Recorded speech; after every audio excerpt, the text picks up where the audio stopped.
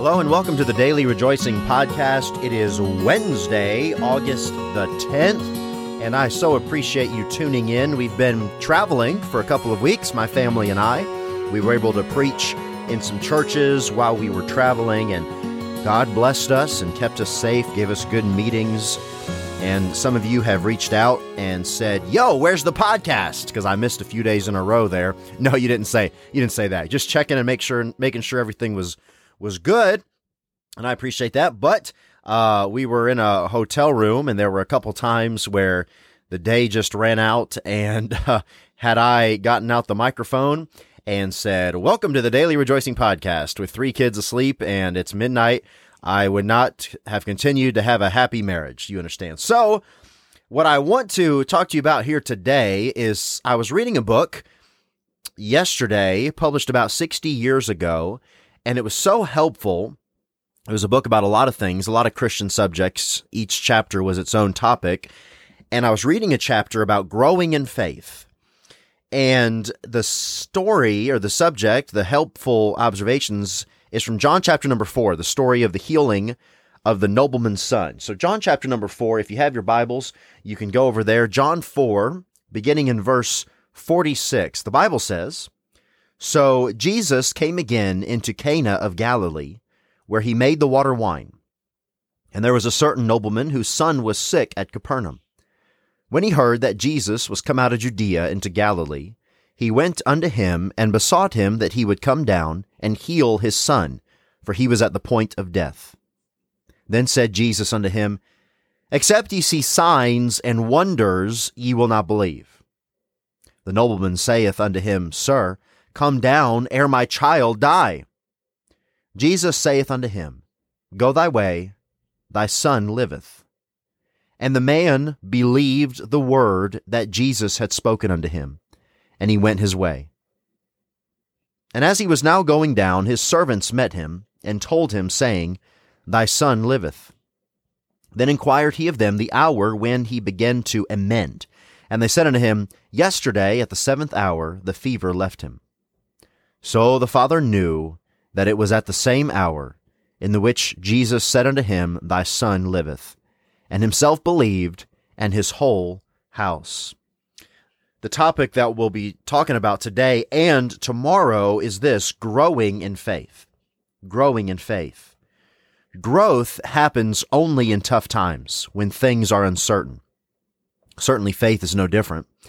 If everything were plain and simple, no faith would be necessary.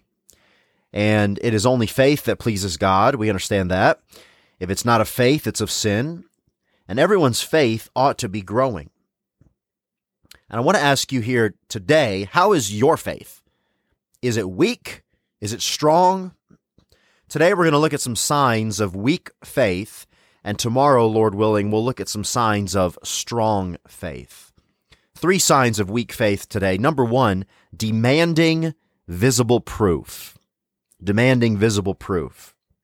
Jesus said in verse 48, Except ye see signs and wonders, ye will not believe. And Jesus was not happy about that.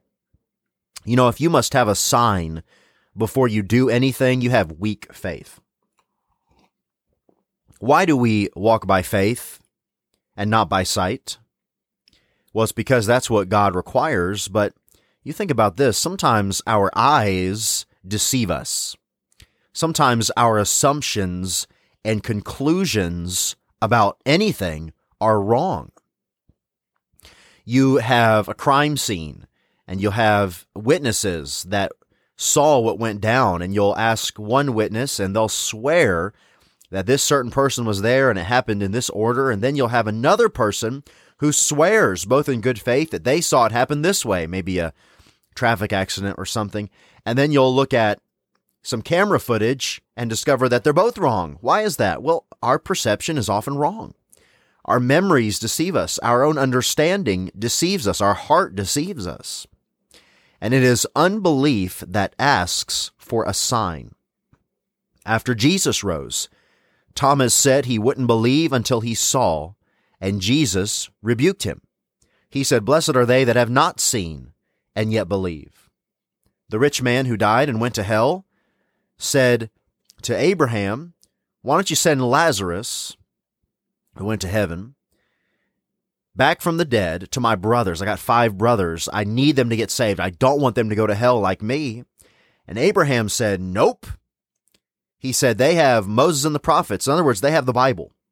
He said, if they won't believe the word of God, they won't believe even if someone rose from the dead.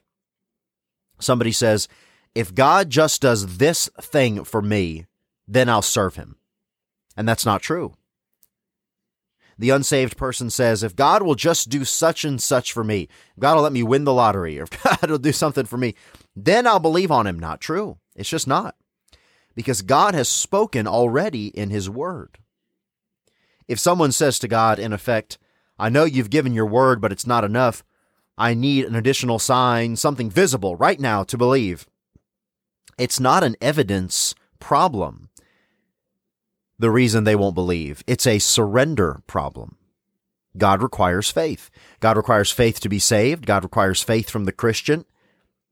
And the person that requires a sign is demonstrating their unbelief, not their faith. And that person needs to repent of their unbelief and disobedience. I could go on and on about this, how someone tells me, well, I've put out a fleece. And I understand that story, but God suffered that at that time. We're in the New Testament church age here, and we have the completed Word of God. You have the Holy Spirit of God indwelling you. God says something in his Word. You don't need anything else in order to believe. You simply need to believe. You need to trust God. And signs today of a weak faith are demanding visible proof. Number 2, signs of a weak faith. Somebody must be driven to God by a desperate need. Driven to God only by a desperate need. This nobleman's son was at the point of death. Certainly he had known of Jesus before. He'd heard of Jesus. He knew to go to Jesus. He knew of Jesus, and I imagine he'd spent all he could on doctors. He's used to telling people what to do.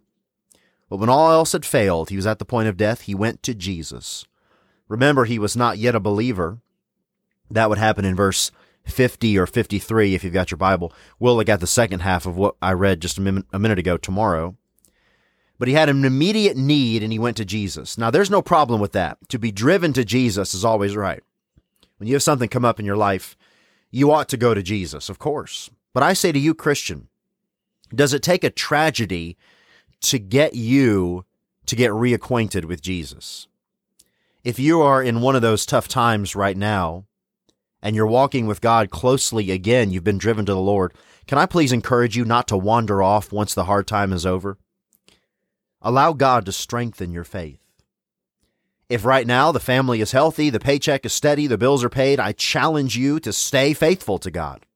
Stay faithful to his word every day in the word of God, every day in the secret place of prayer, every day faithful to a good Bible preaching, Bible obeying, Bible practicing church. It's much better to enter into the hard times with Jesus when they come than to find him after you're already there. And finally, third sign of a weak faith, number 1, was demanding visible proof. Number 2, only driven to God by a desperate need. This is a third sign of a weak faith as we examine ourselves. Weak faith, when it prays, it instructs God. It tells God what to do. It dictates to God. Verse 49, the nobleman saith unto him, Sir, come down, ere my child die.